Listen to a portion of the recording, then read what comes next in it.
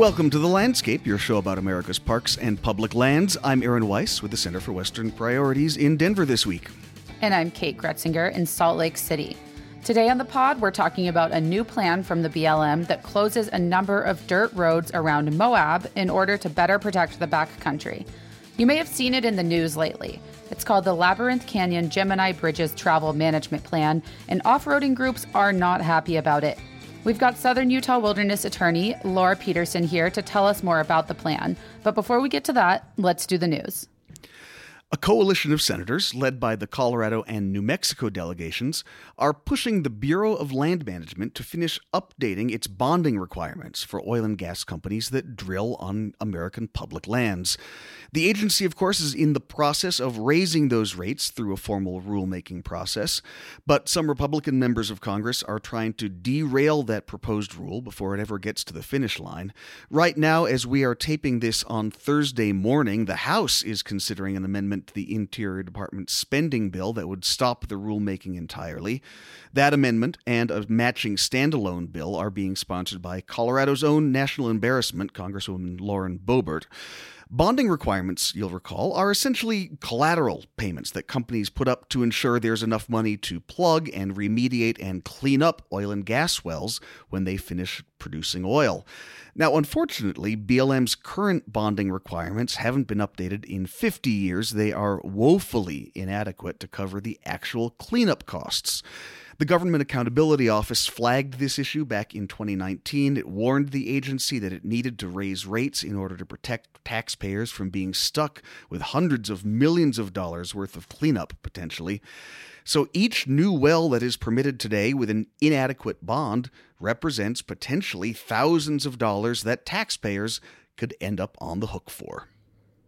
Also, it's Native American Heritage Month. There's a lot of exciting stuff going on in the realm of tribal co-management these days, according to an article by Anna V. Smith in High Country News.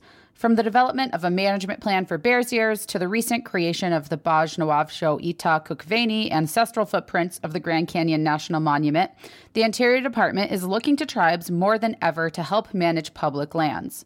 Between 2021 and 2022, the Interior Department and the USDA signed 20 new co-stewardship agreements with tribal nations, with another 60 in development. That was according to a press release from last November. We'll drop a link to that article in the show notes. We're joined today by Laura Peterson, staff attorney at the Southern Utah Wilderness Alliance, to talk about a new BLM plan for recreation in the Moab area. Specifically, a travel plan that prioritizes conservation by limiting off-road travel in some areas. Laura, thanks for being here.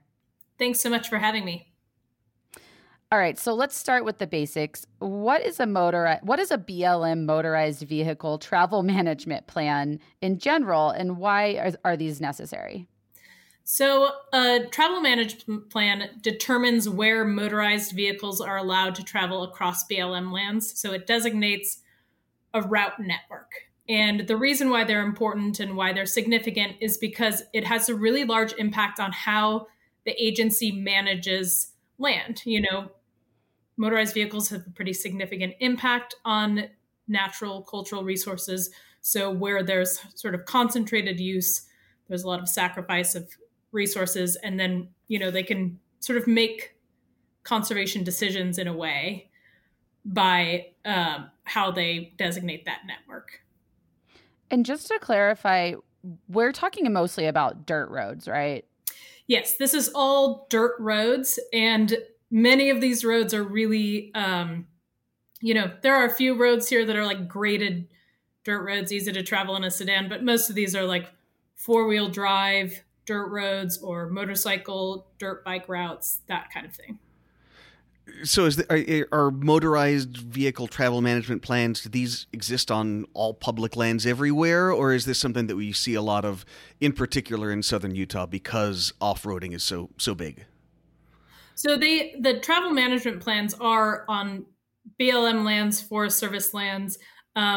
What you see in BLM where they're, what we're talking about here in terms of why it's significant is a lot of like UTV, side-by-side, ATV, dirt bike kind of use. It does designate routes for all motorized vehicles, but the sort of more controversial routes are those that are most suitable for those kind of vehicles. So we're talking off-roading here is the controversy. Right, absolutely. Yeah. All right, well, on that note, let's get specific and talk about this Labyrinth Canyon plan. Which lands are included in this plan, and how many miles of road are on those lands currently? So the Labyrinth Rims Gemini Bridges area, it's like a 300,000 acre area that's just outside of Moab. It's a popular destination. So currently, there are over 1,200 miles of designated routes, which makes it nearly impossible to escape sort of the sight and sound of off-road vehicles. We've looked at the density of routes in that area. So right now, 94% of that entire 300,000 acre area is within half mile of a designated route, and less than 0.5% of that land area is a mile or more from designated route. So it is a really incredibly dense network. That's crazy because, I haven't been out specifically in that area, but you think about Moab and you think about going into the backcountry, and it's not really backcountry if you're within a mile of a road in any spot in that whole area, is it? It's really not. And, it just prioritizes one user group to the expense of not only other resource users. There's a lot of quiet recreational uses in that area that are impacted by motorized vehicles, but also, there's pretty important wildlife habitat there. There's a lot of cultural sites and those other things that are impacted by that use. Tell us about Labyrinth Canyon. Why is this area so special? Why is it so popular, obviously with off-roaders, but others as well? What makes this area such a draw? So I think, one of the things is Labyrinth Canyon itself, which is just a really quintessential and unmatched place. It is in Utah. You have the Labyrinth Canyon section of the Green River, which is a flat water section, which is suitable for boaters of kind of all experience levels. And you're floating through these towering red rock cliffs and incredible side canyons. And you have just this amazing topography all over. And so that's why it is such a draw. It's just like an incredibly scenic and beautiful area. The other thing that's important to point out is that as part of the Dingle Act, the west side of the river is designated wilderness. The river corridor itself is a designated scenic river, and the east side of the river is not protected as wilderness, though there's proposal to protect it as wilderness. And so as you're floating the river right now, it's this incredible wilderness river experience. And then you get to a certain point, and all of a sudden on the Grand County side of the river, there's, UTVs and vehicles kind of roaring up and down the side of the river, which just really takes away from that experience. So with all of that background, let's talk about what the plan actually did. How many miles of dirt road did the BLM close with the plan, and what was their reasoning for doing so? So the BLM actually only closed about 300 miles. And so there's still more than 800 miles of routes in that area. The plan certainly isn't perfect. But it was a really important step forward. And what it did most significantly is it closed routes in that river corridor, in these sensitive side canyons, and then pulled back some of the routes from the canyon rims. And they really, focused on protecting high value areas, like the Labyrinth Canyon. Riparian areas in desert are rare. They're really significant. And so it's important to make sure we preserve those spaces. And so that's what the agency did here. Really quick, I want to sort of circle back for a second. Will you describe the issue with off-road vehicles, why they are a threat to wildlife, desert, specifically the desert around Moab and the cryptobiotic soil and things like that? Sure. So, off-road vehicles, they certainly provide a form of recreation, but they really do have a disproportionate impact on resources. And it's because of that disproportionate impact, because of the impact they have on natural resources, cultural resources, that the use of those vehicles really does need to be carefully thought out and planned. And the impact that those have, you mentioned cryptobiotic soils. That's a soil crust essentially that keeps dust down that is easily disturbed by things like motorized vehicles. And so you then generate a lot of fugitive dust. They really impact riparian areas in terms of facilitating erosion. There's often non-native species like vegetation that is brought in by motorized vehicles. It's on tires, and that can really impact native plant species in those areas. And I just want to clarify, you say cryptobiotic soil. I'm going to assume by the name, this is then not just dirt. Right. It's really important. It's a really important function in terms of protecting, the vegetation and the soil itself, that it keeps it down essentially. So BLM proposes this plan, proposing closing quite a bit of dirt roads and motorized trails. What are the responses to that plan from the motorized recreation community and the non-motorized folks?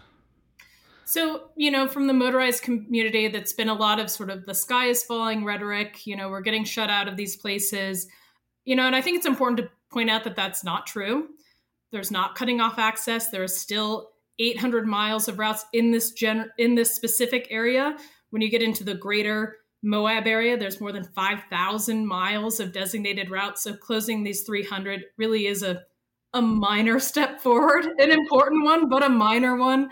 And, there's still access to the river by motorized vehicles. There's still viewpoints. And so it's just honestly inaccurate to say that there is cutting off access. And in terms of non-motorized users, river runners, other folks who mountain bike, hike in that area, people are happy. They're feeling like there is a place for them in this area. They want to go out there and want to be able to experience these places without that impact. And we've had a lot of folks reach out and are excited to run Labyrinth again and go there without those sort of impacts. Yeah, I imagine Ed Abbey would be pretty happy with this plan. Or he would probably want more closures. But like you said, this is a small step forward. So I did see that the Blue Ribbon Coalition, which is an off-road advocacy group, said they're planning to sue over this plan. Now, you're an attorney, so I'm curious to get your opinion. What do you think they have a legal leg to stand on there? I don't. I think that this is true of Forest Service, BLM. When those agencies designate routes for motorized vehicles, they have a legal obligation to minimize damage to watersheds, to soils, to wildlife habitat, to cultural sites. And they have to show that they've done that when they're designating these route networks, they're minimizing damage. They don't have an obligation to designate every route everywhere that people would like to travel on at some point. And so I think the agency has done that here. They've shown that they're minimizing damage to important resources. They've done the environmental analysis to support the decision, and I think it will hold up. Sue, as I understand, was involved in what led to the creation of this plan. I mean, what is the process that led us here to begin with, and how does that fit into this ongoing thread of litigation? Is there a chance, you think, that this finally gets settled and implemented soon? So, as with, I think, most public lands issues in Utah, it's a long history. But I can go through it relatively quickly. In 2008, at the end of the Bush administration, the BLM pushed out a number of what's called resource management plans, which are broader agency documents in different field offices that give management direction on different programs, oil, gas, travel, those sorts of things. Those plans across the 6 that were pushed out at that time designated more than 30,000 miles of off-road vehicle routes. It's an incredible, dense map when you look at it. And so the Southern Utah Wilderness Alliance, along with a number of other conservation organizations, sued over those plans in 2008. There's one plan that was kind of a test plan that went to trial first. We won on that, where it was found that the agency didn't minimize impacts, minimize damage to resources, didn't adequately account for cultural resources. And so eventually we settled that litigation in 2017. And as part of that settlement, the agency has to do 11 new travel management plans for 11 areas. So this is actually the third of those 11. So there are 8 more coming down. I want to go back to Blue Ribbon Coalition for a moment as a party that appears to be ready to litigate here. I seem to be noticing them turning up in other things that seem to be unrelated at first glance to motorized recreation. They turned up at this Stop 30 by 30 summit that just conservation opponents held in Texas last month. In your view, as someone who's encountered this group, have they changed over the years? Are they actually advocating for off-road users, or are they just an anti-conservation group at this point? I am not as familiar with the long history of Blue Ribbon as some other folks, but it does seem, they've also gotten involved in like Lake Powell in terms of filling Lake Powell. Seems like there's perhaps a wider ranging mission than maybe they once started off as. But I think if you look at the rhetoric that they're putting out there for this plan, for other plans, it is more of like an anti-conservation agenda. So let's talk about this plan in comparison to the other 2 that you said have been finalized. I either wasn't paying close attention or wasn't here when those plans came down. How does this one compare to them? So this one is really the first one where I think the agency took an important step forward and did close routes, and close routes in a way that to protect resources. The Canyon Rims plan, which is an area just south of Moab, it made some pretty minor changes. There was the San Rafael Desert plan, which came out actually the end of the Trump administration. That one was sort of predictably bad. It blanketed the area, more than doubled the mileage of off-road vehicle routes in that area. SUA sued over that plan and then eventually settled. And so the BLM kind of did a bit of a new process there and eventually closed about 120 miles of routes that they had previously designated. And truly, these were routes that did not exist on the ground, served absolutely no purpose or need. And so what we're seeing here in Labyrinth, which is a little different, is the agency being a little bit more thoughtful. I think what we often see in these travel plans and these kind of decisions is where the agency just kind of uses an inherited network of routes and doesn't think about what are these for? How can we provide access? Can we provide recreation opportunities, provide people the ability to go to scenic viewpoints while also protecting the reason that folks want to go here in the first place, which is to visit Utah's incredible backcountry. And so I think for the first time, we're seeing some forward thinking out of the BLM when it comes to travel planning. So I have a question that gets to that historic network of roads you just mentioned. I lived in San Juan County for a while, and folks down there were just kind of obsessed with these things called RS 2477 roads, which, really rolls off the tongue.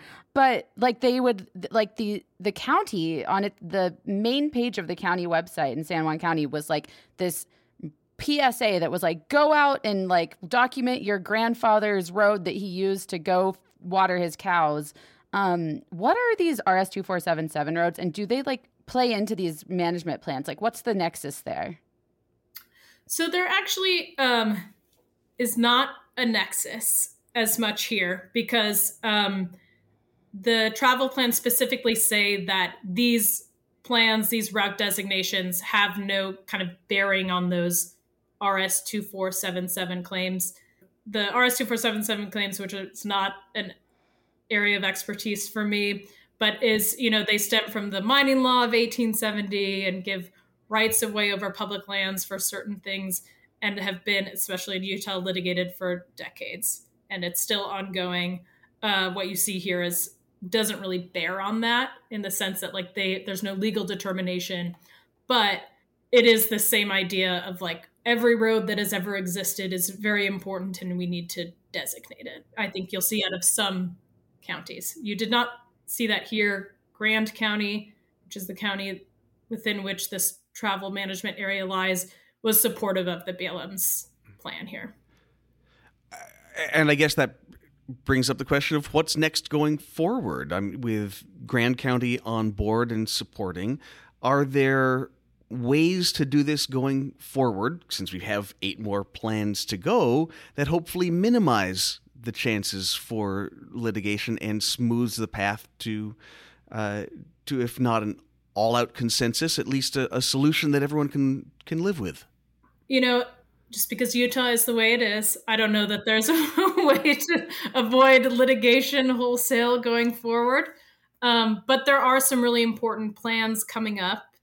There's one coming up for the San Rafael Swell area of Utah, which I think will be, another important area where the agency should make some decisions to protect areas, to pull back some of the motorized use in that area, and just make sure it's more carefully planned and managed. And then there's some plans outside of Kanab, as well as in the Vernal area, that will be coming over the next few years. So we're hopeful that this plan was an indicator that the agency is kind of starting to do things right. We hope they will continue to do things right. This plan wasn't perfect. We would have liked to see less than 800 miles and some other, but it's progress. And I think that's really important. Okay, Laura, before we let you go, I have to ask a dumb question, which is, they close these routes on paper, but what does that actually mean on the ground? Do they just go out there and put logs across the road? So I think it'll mean different things for different routes. Some of these routes, as we saw in the San Rafael Desert, are really like reclaiming non-existent on the ground, not ones that folks drive on. So those are pretty easy. Some of the bigger routes, I would imagine, will be, signs, hopefully in the middle of the route, not to the side of the route, that show that they're closed, and doing that sort of masking so that with logs and other things, so it doesn't look like a route is there. And so it'll eventually look like that. It takes some time. Cool. All right. Well, Laura Peterson with the Southern Utah Wilderness Alliance, thank you so much for joining us. This was really elucidating and really an exciting conservation win. Yeah, it was exciting for us here in Utah for sure. And thank you so much for having me.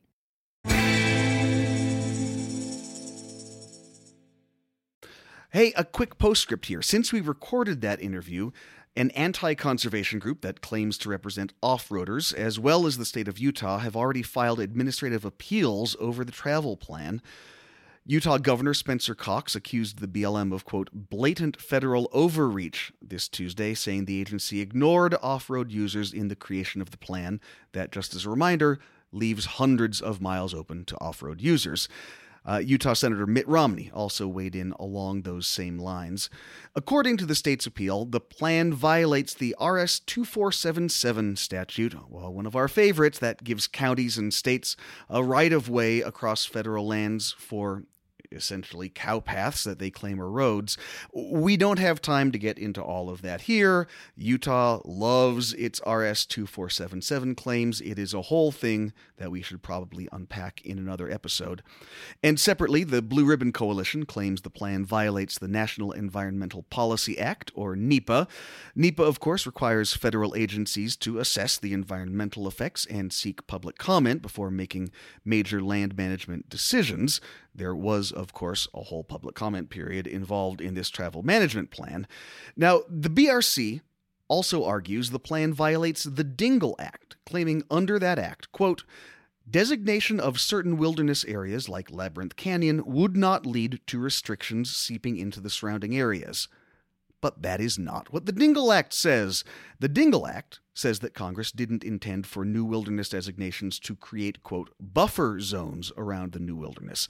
It doesn't say that BLM can't continue to make management plans for those surrounding areas, which is what's happening here. And BLM is not making buffer zones. I'm looking at this final map right now. There are still, of course, hundreds of miles of trails open to off-roading around Labyrinth Canyon, many of those trails going literally right up against the edge of the wilderness areas. So good luck with that buffer zone argument in court. We will drop that map into the show notes so you can take a look for yourself. All right, here's some good news to close out the episode. The plan that Arizona, California, and Nevada came up with to cut Colorado River water use should be enough to keep Lake Mead and Powell producing hydropower for a few years. That's according to the Interior Department, which said the federal government won't impose new cuts on the states for now. However, this plan is just a stopgap measure until the government can create a new long-term plan for the river. That plan is due by 2027, and we could see a draft environmental review of it by the end of next year.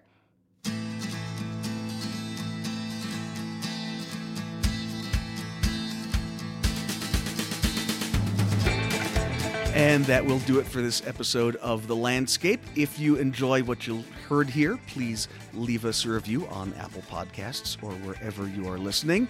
And feel free to send us feedback. We love it. podcast@westernpriorities.org. And if you get a chance, go see what CWP is doing on TikTok these days.